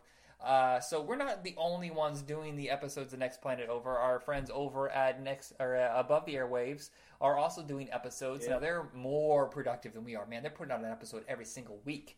They're focusing on shows usually between the last decade, last 20 years, whereas we're doing more old school stuff. I'm trying to get a friend of mine to do some of the stuff from the 70s and 60s because I just don't think we're ever going to get there.